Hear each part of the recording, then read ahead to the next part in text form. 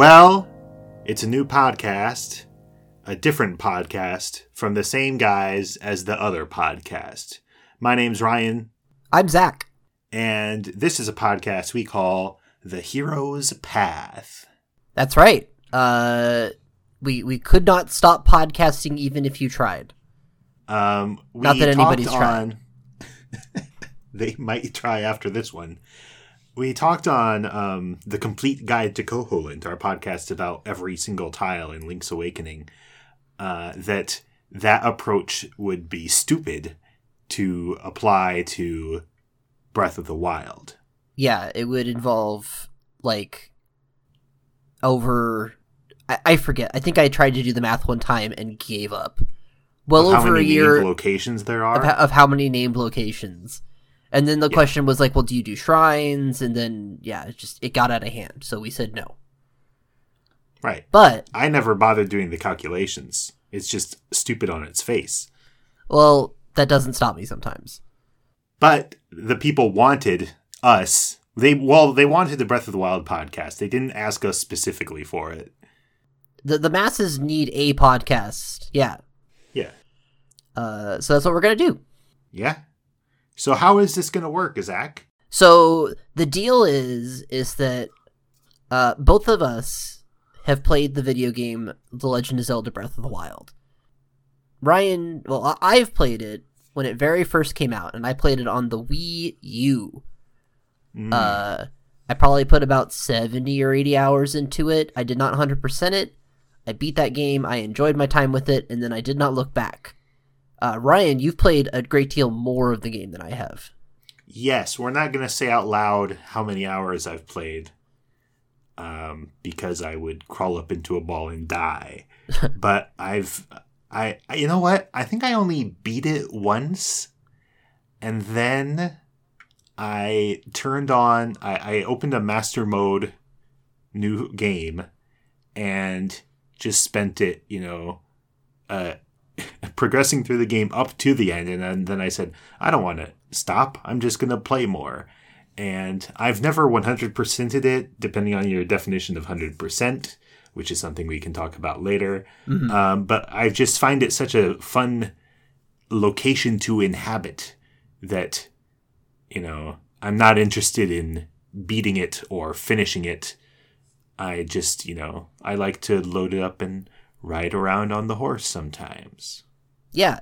But because of that, I do know a lot of it very intimately. Mm-hmm. And you've got a much bigger mastery in the game than I have, and I've been looking for an excuse to replay it. And so when the masses started demanding a podcast, we put our heads together and figured out that what we could do is I will be replaying the video game The Legend of Zelda Breath of the Wild. I will be playing it on the Switch this time, and I'll be playing the DLC. I'm not playing on Master Mode for the record. I'm not brave. And I am going to try and commit to 100%. We'll see if that ends up bearing out. Okay. In the most maximalist way possible, 100%, because I want to hunt some Koroks. I don't know, that kind of sounds like fun. Oh yeah, it sounds like fun. We'll see some episodes from now if that actually still holds up.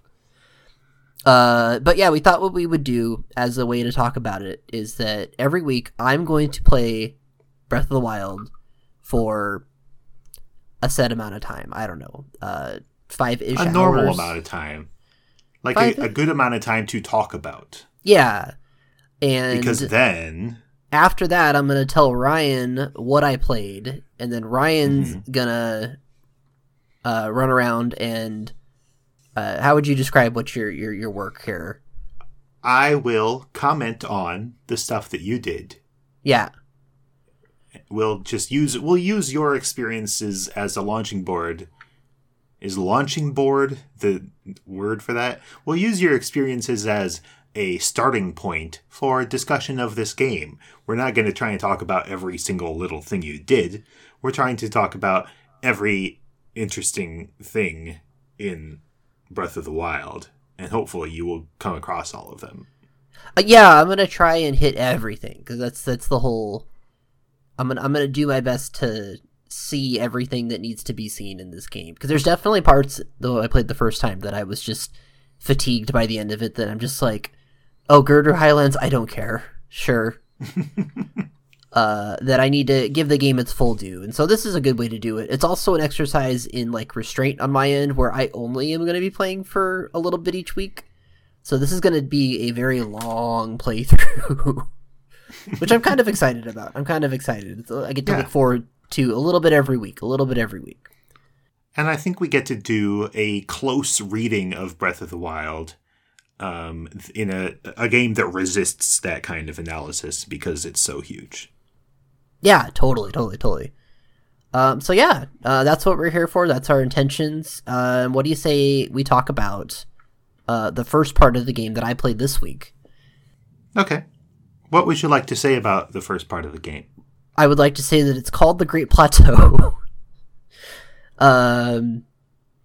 So I'd forgotten a lot about the beginning of the game because that was a long time ago, and also you have so much of the game after the beginning that a lot of that just gets put out of mind. Sure. When I fired it up, I was waiting for a title screen that didn't show up because it actually just jumped straight into the game because that's how Switch games, first-party Nintendo Switch stuff works. There's no title, it just jumps straight into the opening cutscene. They did a thing with Breath of the Wild where they added voice acting, right? Sure. Which I get that that's a thing that you do in your modern game, but as a side effect of that, and I'm not gonna harp on the voice acting. I know there's a lot of opinions people have on the voice acting, and there's probably a lot to discuss there, but I'm not gonna bother talking about that right now. But the one side effect that I'm not a fan of is Link is named Link in this video game. I remember you complaining about this 3 years ago. Yeah. When you have a character who's traditionally you're able to name, and then suddenly that character is given, there are voice lines in the game talking about that character, they have to commit to a name, and that bummed me out the first time I played this game. Huh. Because... Sorry about that. I mean, it's like the most minor of gripes, but I was definitely like, yeah, they're just gonna say Link now, aren't they? And that's just it's not a big deal, but it was something that I know when I first played I was very upset about. Anyway, so the Great Plateau is like the tutorial area. And well, yeah, that's a good way to start talking about it. Okay. How would you continue talking about it? Well, the thing is that as you go through the Great Plateau, you are in a fairly unique situation compared to the rest of your playthrough Breath of the Wild, in that you don't have the paraglider yet. And I think that this makes it a fundamentally different play experience, and I almost want to say, in a certain way, a superior experience to the rest of the game when you have that paraglider. Because when you have the paraglider, well, we can start out by saying that a lot of Breath of the Wild is solving the puzzle of how do I get over there, right? Mm-hmm. And they are obsessed with like you being able to see something from far away, and then you have to figure out how to get there. They do this over and over and over again. Yeah. Once you get the paraglider, usually the answer is, well, don't go over there. Turn around, find a place that's high up, climb to the top of that, and then glide in a straight line toward the thing you are trying to get to. Yeah. And that's very, very fun. It's extremely fun. It's so nice to glide all over this world. But not having that option makes those traversal puzzles so much more interesting. Mm-hmm. And being forced into those situations throughout your exploration of this tutorial. Yeah. It becomes a much richer just experience of the nitty gritty of walking through the woods. It's definitely climbing across a mountain. Yeah, I haven't played the rest of the game yet in recent memory, but it feels like a lot more of the little vignettes you arrive on are much more manufactured than... Oh, yeah. So there's a lot of segments where it's like, oh, hey, you're obviously supposed to push these boulders onto these enemies down below. Yes. There's the whole ravine you have to cross while they kind of teach you to chop a tree down and stuff like that. It's very... It's authored, I guess, in a way that I don't remember the rest of the game being necessarily, but also I need to play that to fully, verify that. I think what we find out is the rest of the game is pretty authored. I mean, not as, explicitly as it is here, but, it's hard to create, just a world where emergent things are going to happen. You just, arrange things randomly, let the Legos fall out of the box, and something cool will happen. As you go through the Breath of the Wild, the rest of the world, I think if you pay attention, you can see, they want me to use a rock here, they want me to use a log there. There's definitely a lot of that. It's very tutorialized. Maybe it's just the density of the area where a lot of those elements are packed into this relatively very small area of the map, where maybe in the bigger world you hit a lot of places where those elements exist, but they're spaced out more. Quite, yes. I think that maybe that's it. Because it is very... They pack a lot into a very small little area. You have a forest, you've got kind of a flatland, you've got a couple ruined areas, and then you've got a full snowy mountain that kind of teaches you about the weather mechanic a little bit. Yeah. There's a lot going on the Great Plateau. It's might be the best part of the game. And I feel like I remember reading advice to someone just starting out saying,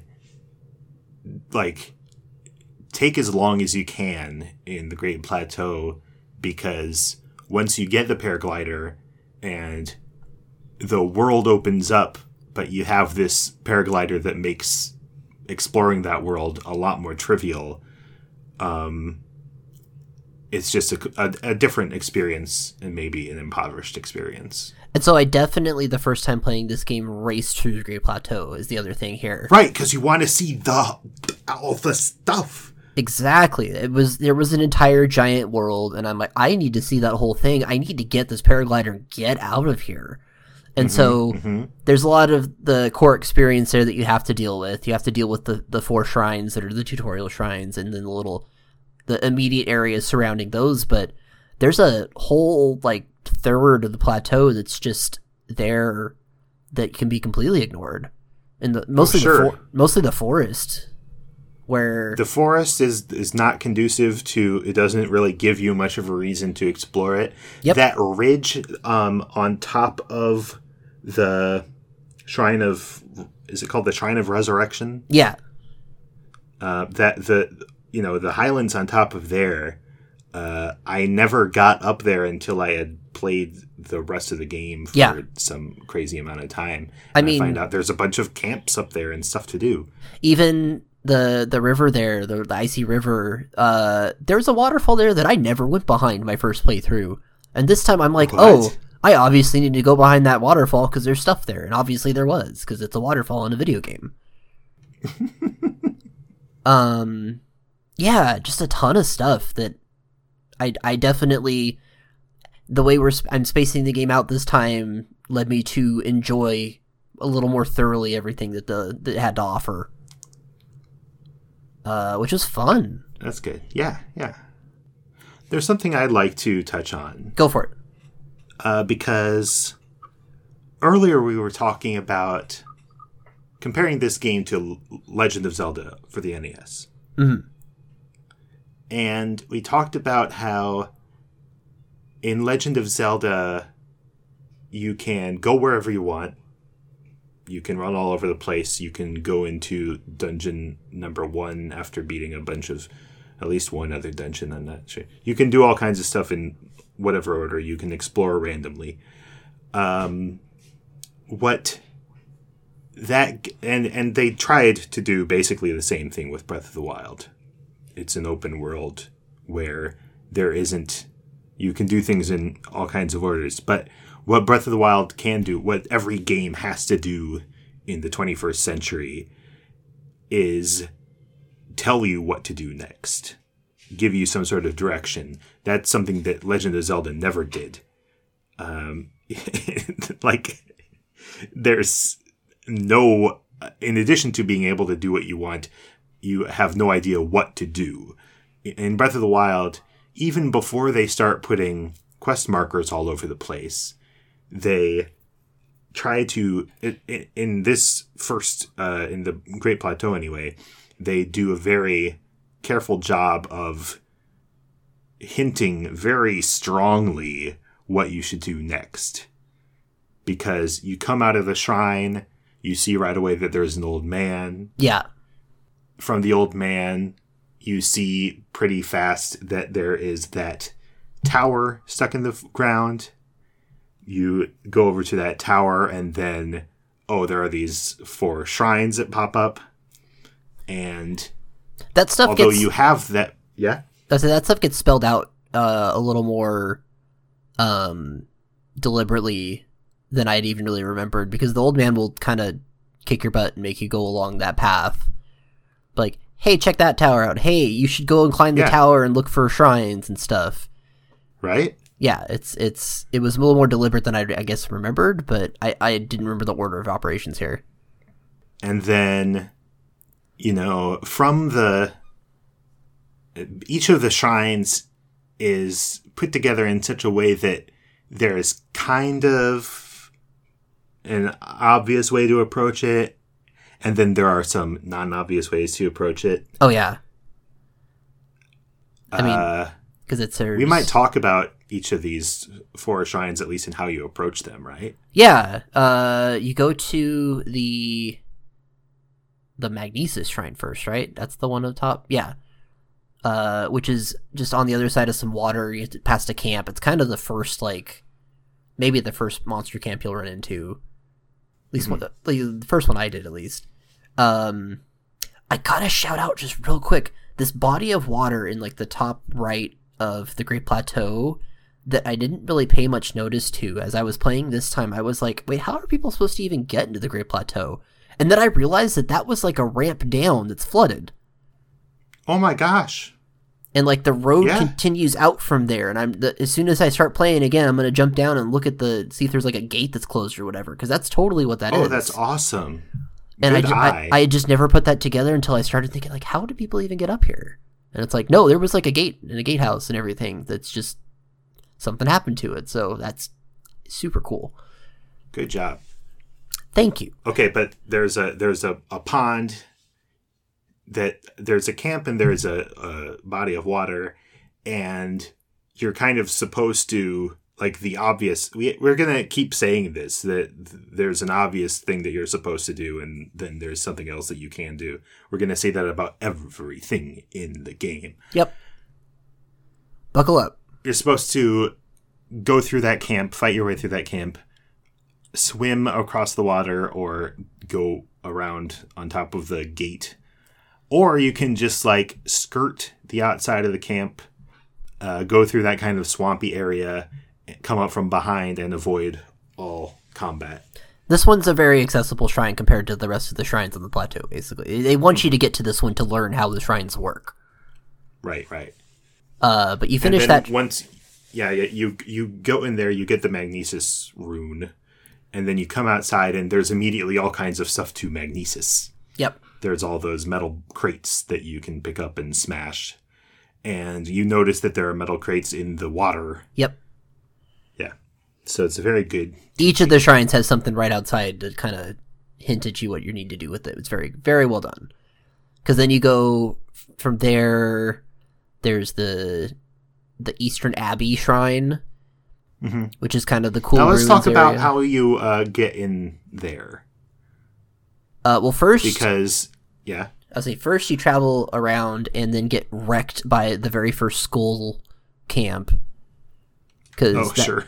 There's on your way. So the monsters are on the overworld and they are in like predetermined areas for the most part, it seems like. And there's like skull bases where a bunch of monsters will hang out inside of a skull. And in this first skull, there's a bokoblin who is like a higher rank bokoblin than all the rest. And he has been the first thing that kills me on all of my playthroughs so far. Well, I can see because you sent me your map of your exploration of my hero's path. Yeah. I don't see X that says that you died here. Oh, I didn't tell you that because it only records like the most recent 2 deaths on there. There's a lot more deaths. Oh, is that so? Oh, yeah, there's a lot more deaths than what's present on this map. Oh my gosh. Okay. Oh, yeah. There's that death. There's several deaths in the Eastern Abbey area. So you go into the Eastern Abbey, which is like this ruins of some whatever abbey, you could say. And there's a bunch. This is where you kind of first see the guardians that are still active. Right. They're limbless, but they can still. There's still this laser turret that's waiting for you to show up. And you've seen, because like we didn't mention that as you're approaching, as you know, all up to this point, there have been different opportunities, especially if you go by the Temple of Time, to see guardians, these scary robots that are completely rusted out and useless. And then you see one at the Eastern Abbey that looks rusted out and useless, but then it wakes up and it is a laser turret and it is about to kill you.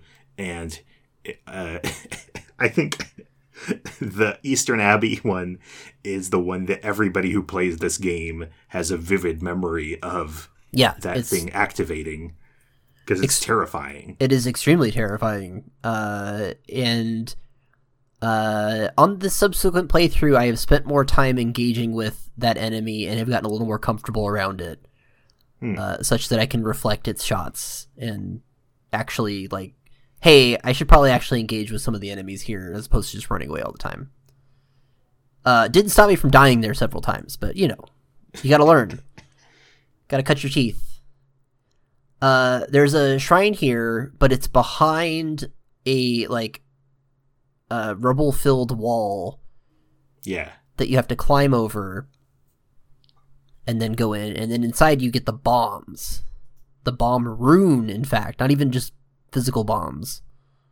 And you know what? I always think of this place as, well, I'm not going to go through all, I'm not going to get past all those scary guardians. I'm going to sneak around the side and climb over the wall like a sneaky ninja and,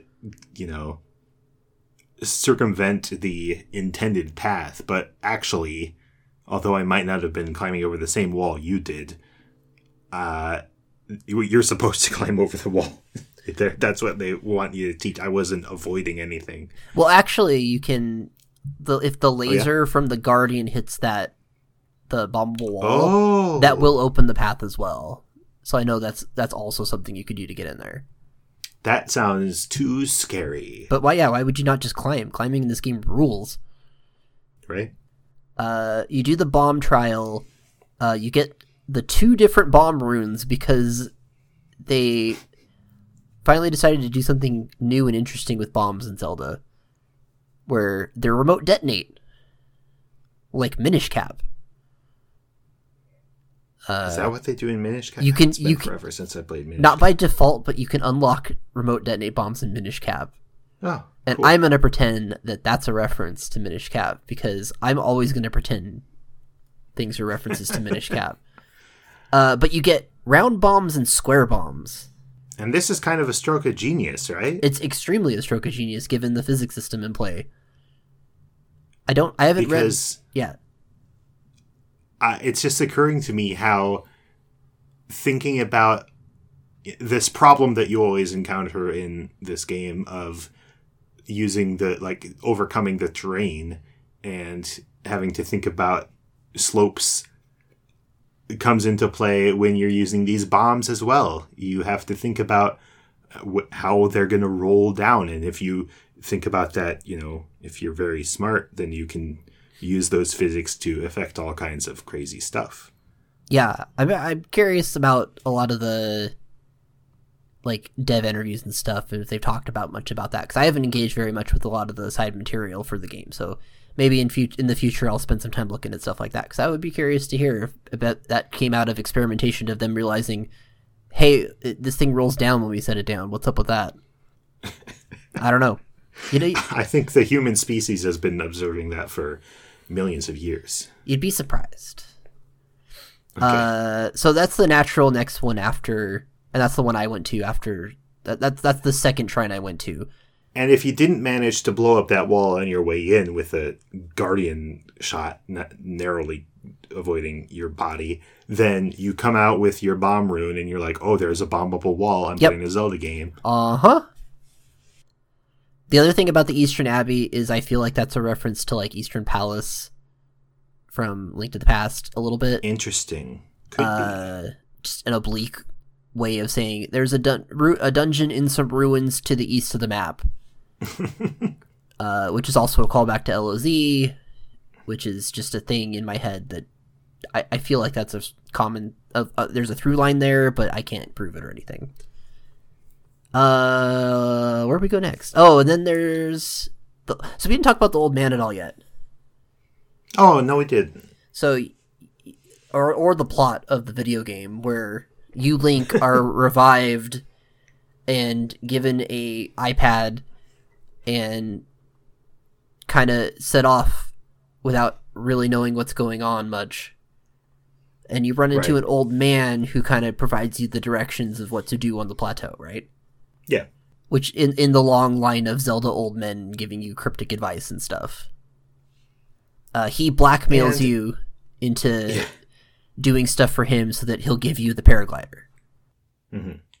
It's at least to me, it seemed like a very, an HD version of the beginning of Legend of Zelda, where he's going, isn't there a sword right next to his little cave? Yeah, it's in LOZ. You walk into your. No, I mean in Breath of the Wild. Say it again. You come down the slope from the Shrine of Resurrection, and the old man has a little cave, has a little fire going, and I think there is a rusty sword there for you to pick up, right? There's not in his little cave. He's got a fire going, and I think he's got an axe or a hammer or something sitting next to him, but the sword is in that little pond, sitting, plunged into the ground as if it were, a fake Master Sword.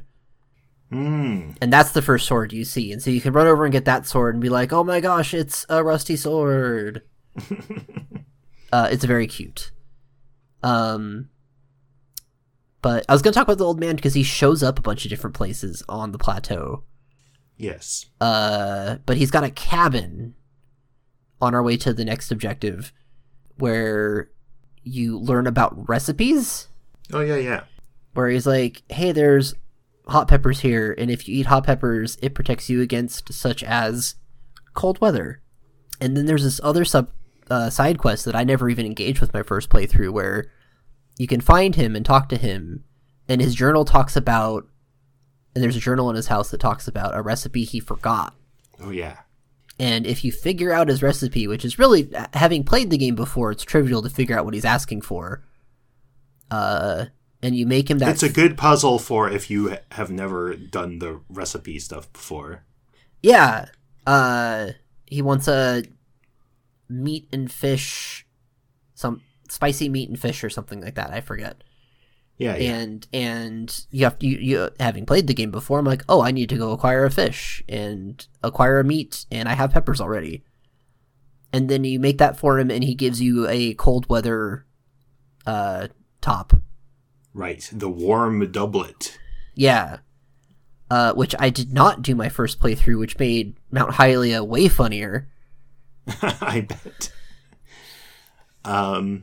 Yeah, so there's all kinds of systems in this game, and the temperature system, I think, is kind of...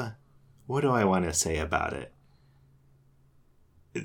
it's just in itself, it's pretty cool. It's good that they make you worry about the temperature and like having to change your equipment to adapt to the situation.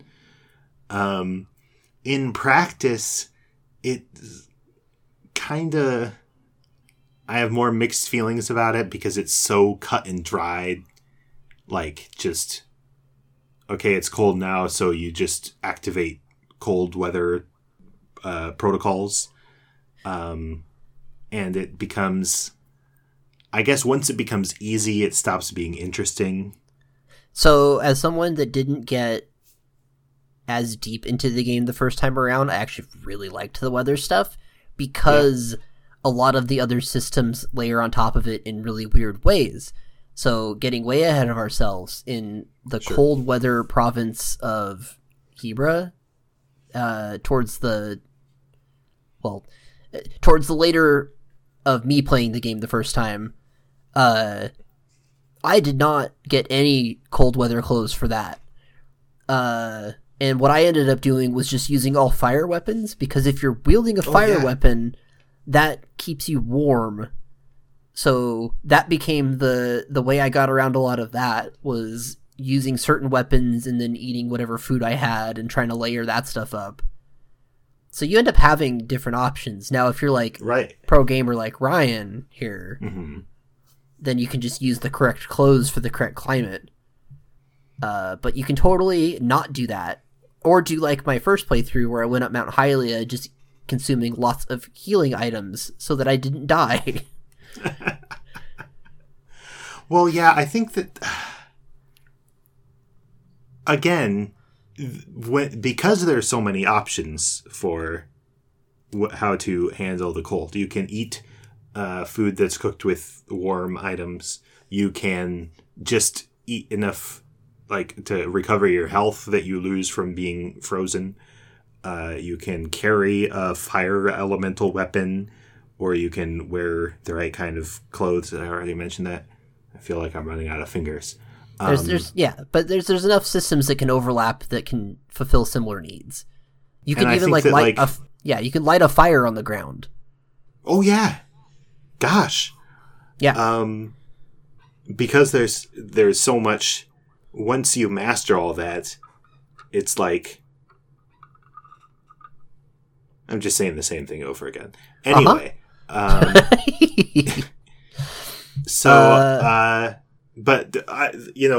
when you first figure it out, it's very satisfying, and so I guess that this around here is when you solved that puzzle and got the doublet. Yeah, so I came down here, solved the puzzle, got the doublet, scaled the cliff, fell a couple times. I just went straight up that cliff to get to the next shrine. Sure. Which is the Stasis Shrine. And Stasis is a really kind of bafflingly crazy ability that you get in this game, where, if you don't know, you freeze something in its current, I guess, coordinate position, and then can affect force if you before you do that, just the fact that you can freeze something in a world where there are, moving platforms and there's going to be dungeons with gears and, crazy machinery, just the fact that you can freeze something to move on, so you don't have to wait for this platform or whatever. That's cool. But then there's this weird physics thing where you can apply force to an object while it's frozen and maintain conservation of momentum, I guess. Yeah. And then so if you hit the rock, the rock is frozen, and if you hit it 50 times with your sword, then when it's unfrozen, it will fly as if it was hit 50 times in one instant. Yes. Which is remarkable and extremely exploitable, especially in speedrun context. Yes. And I remember some of the wildest stuff in the game involving that as a puzzle element, so I'm very excited to play with that more in this game again. And like the other ones, if you can pop out of there and there's a rock covering a chest that you have to use stasis to get rid of. Yeah. So that was 3 of those.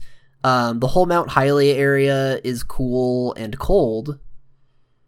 It has a very fast-flowing cold river that you're supposed to go the other way to cross, but I did it backwards. I don't know if you did do it backwards, if I'm reading this correctly. Well, you can. Behind the Temple of Time, there's an entrance into this like cold area. Sure. And a path along the north bank of the river, and then on that north bank, there's like the remains of a bridge that you can reassemble with magnesis to cross. Okay. There's also a boat, which is a whole mechanic that I'm not even gonna think about yet. You could conceivably take a boat across the river too, but I was not about that lifestyle right now. Up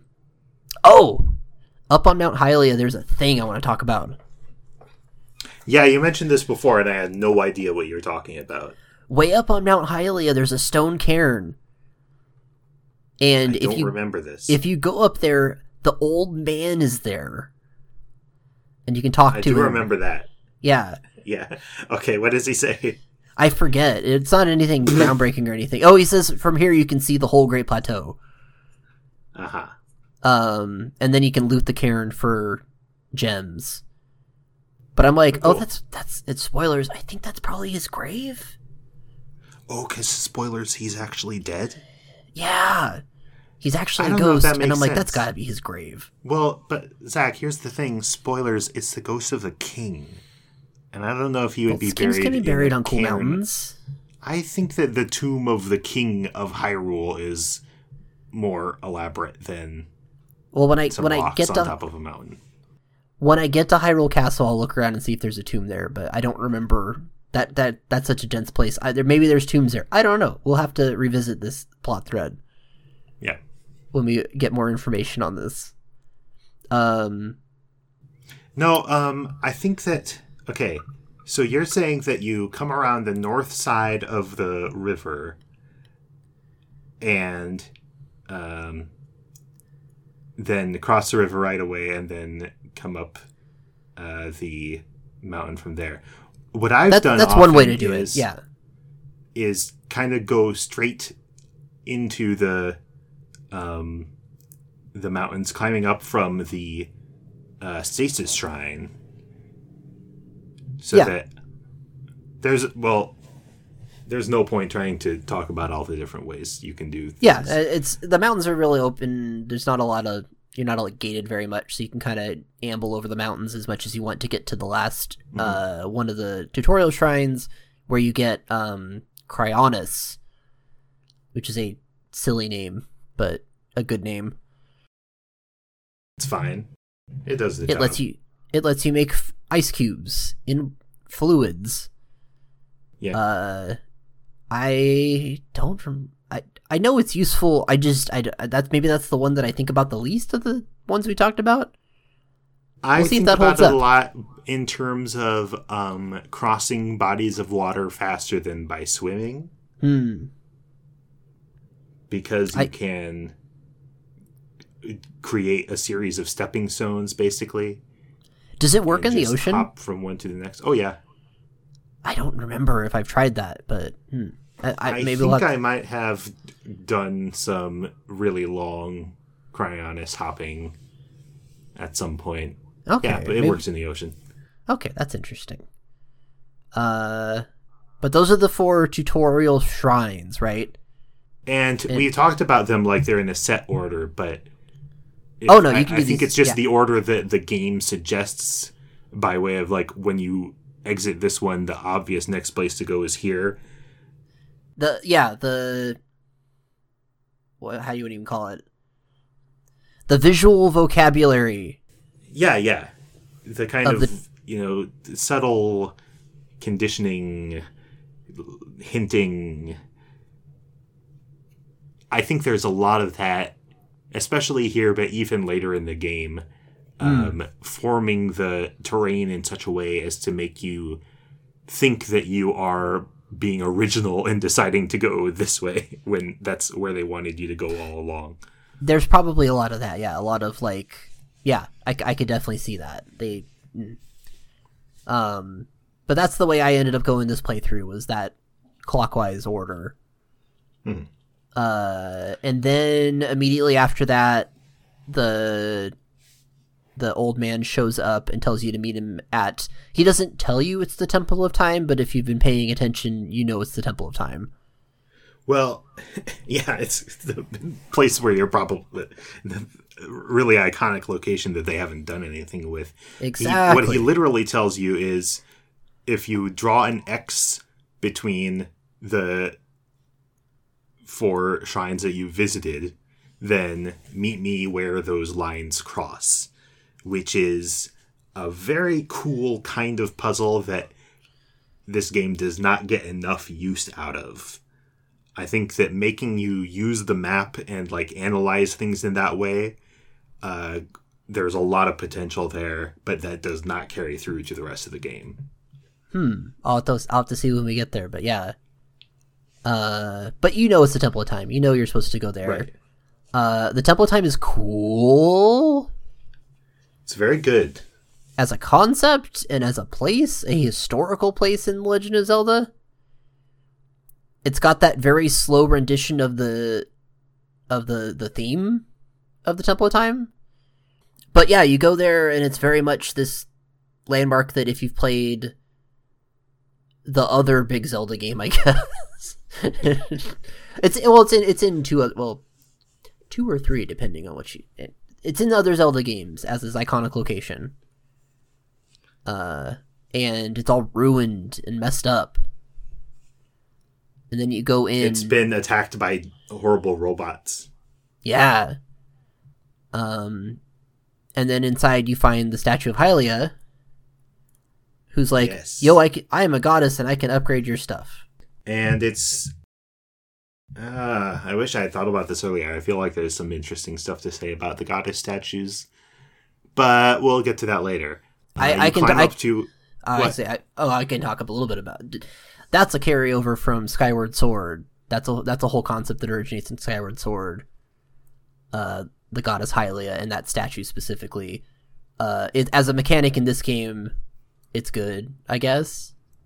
The really quick for the listener, the mechanic is that each time you finish one of the shrines, you get an orb, and you cash in 4 orbs for either more health or more stamina. That's it. It's perfect. Yeah. Anyways, you do that. The game wants you to do that, and then you go do the thing Ryan was going to talk about. You climb up to the top of the Temple of Time, onto its rickety roof that's halfway missing, and then you climb up into the bell tower or whatever, and the old man is up there, and he reveals the big secret that he's not actually an old man. Oh no, you've already learned he's a ghost at this point. Have you? Because when he shows up when you beat the last shrine... Oh, he does his ghost thing there. He ghosts away from the last shrine. Okay. So you walk up there knowing he's a ghost.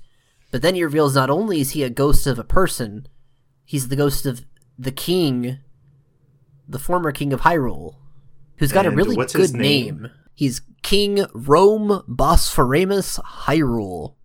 Bosphoremos. Which is just such a name. He looks much like all of the other kings that have been represented in Zelda. He's old guy with white beard. That's every boilerplate king. Kind of a trapezoidal person. Yeah. He had very much identifiable body shape. And then he lays the story on you about the premise of the game, the video game you're playing. I guess in case there's someone who is coming into this blind, we can explain. 100 years ago, there was Ganon, and he was a Calamity Ganon. It was a giant... Oh my gosh, this doesn't make sense at all. What? Just the idea that,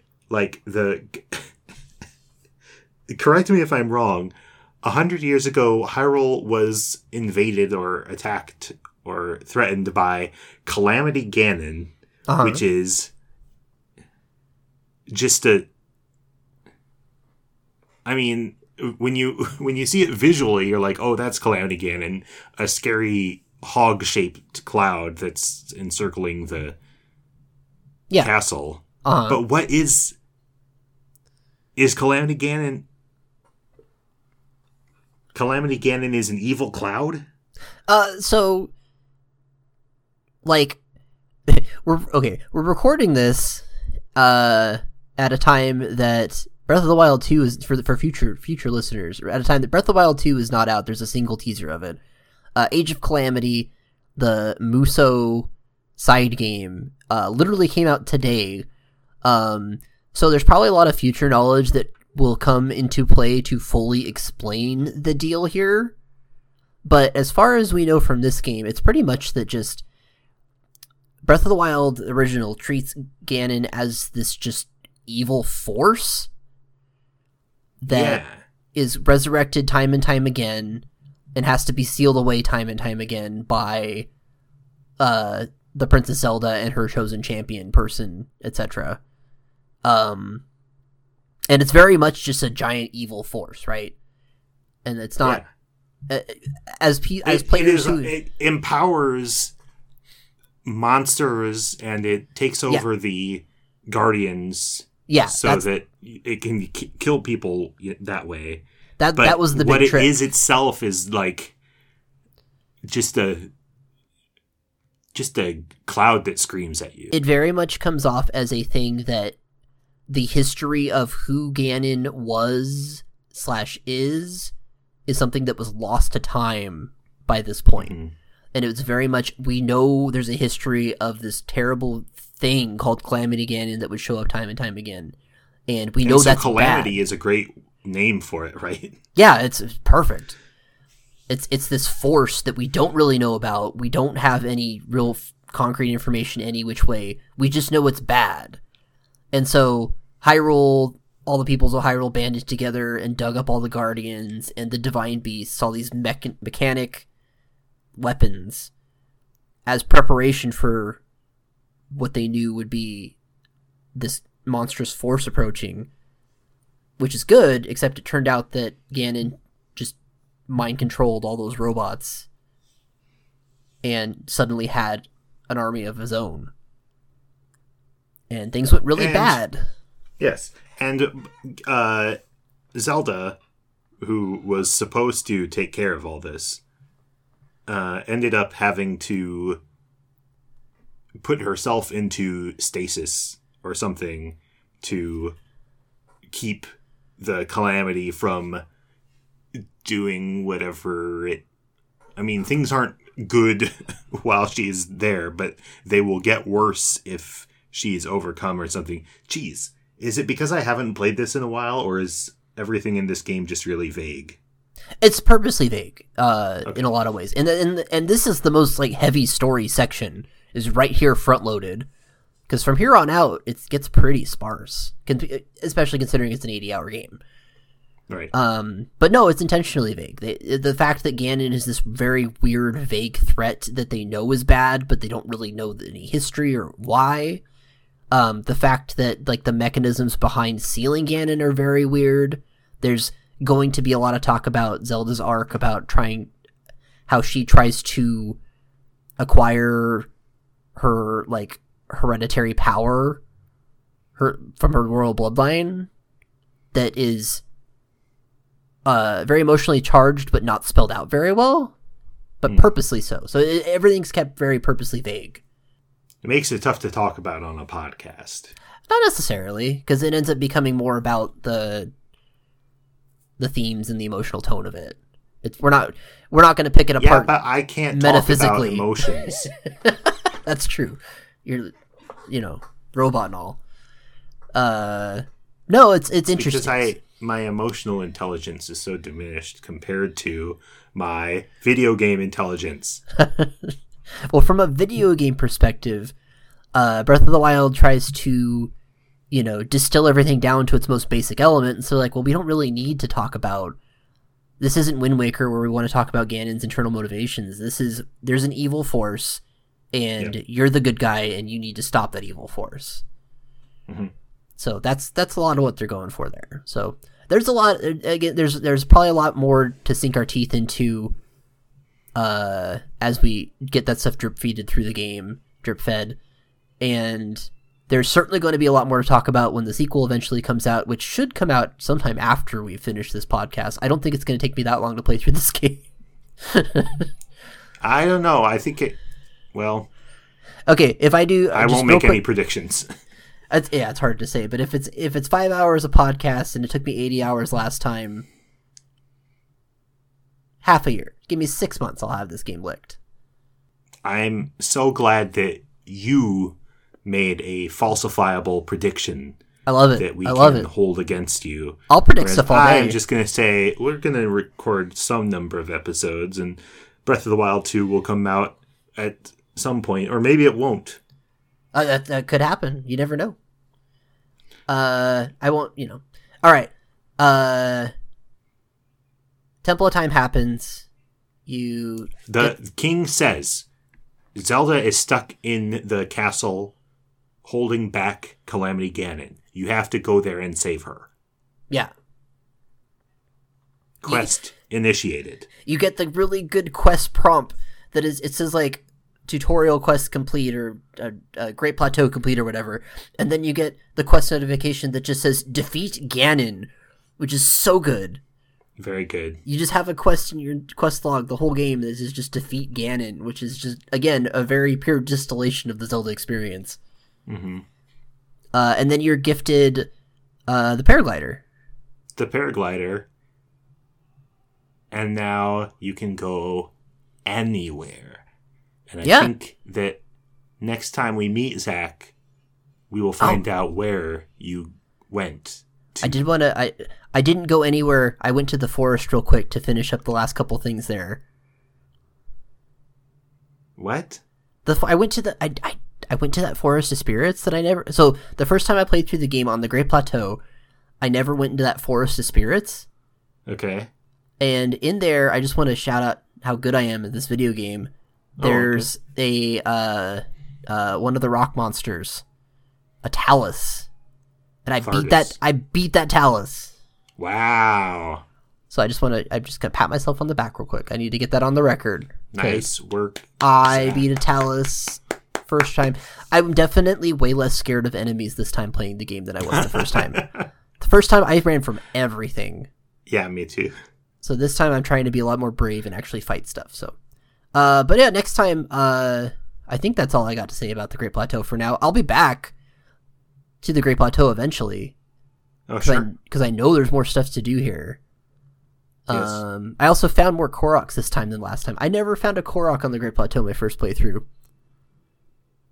I found it was too bad because they revealed where one was in some E3 footage. Oh, yeah.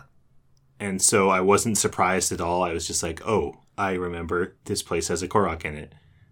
Did not know. So don't watch E3 footage. No, never. Games. Well, we don't gotta worry about that anymore. No, I didn't know Koroks existed until I got off the plateau. Oh, yeah? That was a very pleasant surprise. Yeah, do I want to hint at what I'm going to try and play next week? Let's talk. Yeah, do a little hint. So, the game does present you with a little more guideline than just defeat Ganon.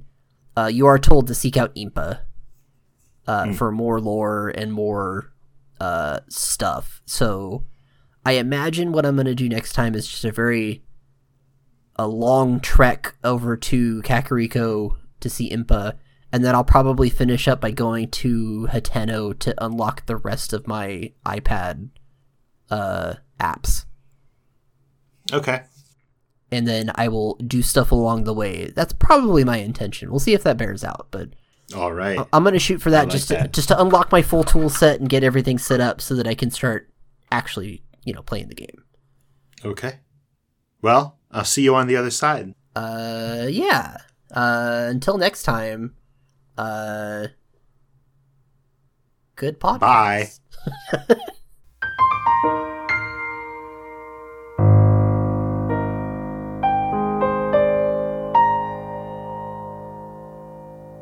Thanks for listening to our podcast. Look for new episodes on Thursdays. Our website is rcveter.net/heroespath. That's not a very good URL for reading out loud. You'll figure it out. Our music is by Jason Yu. Find him online at jasonu.me. That's all.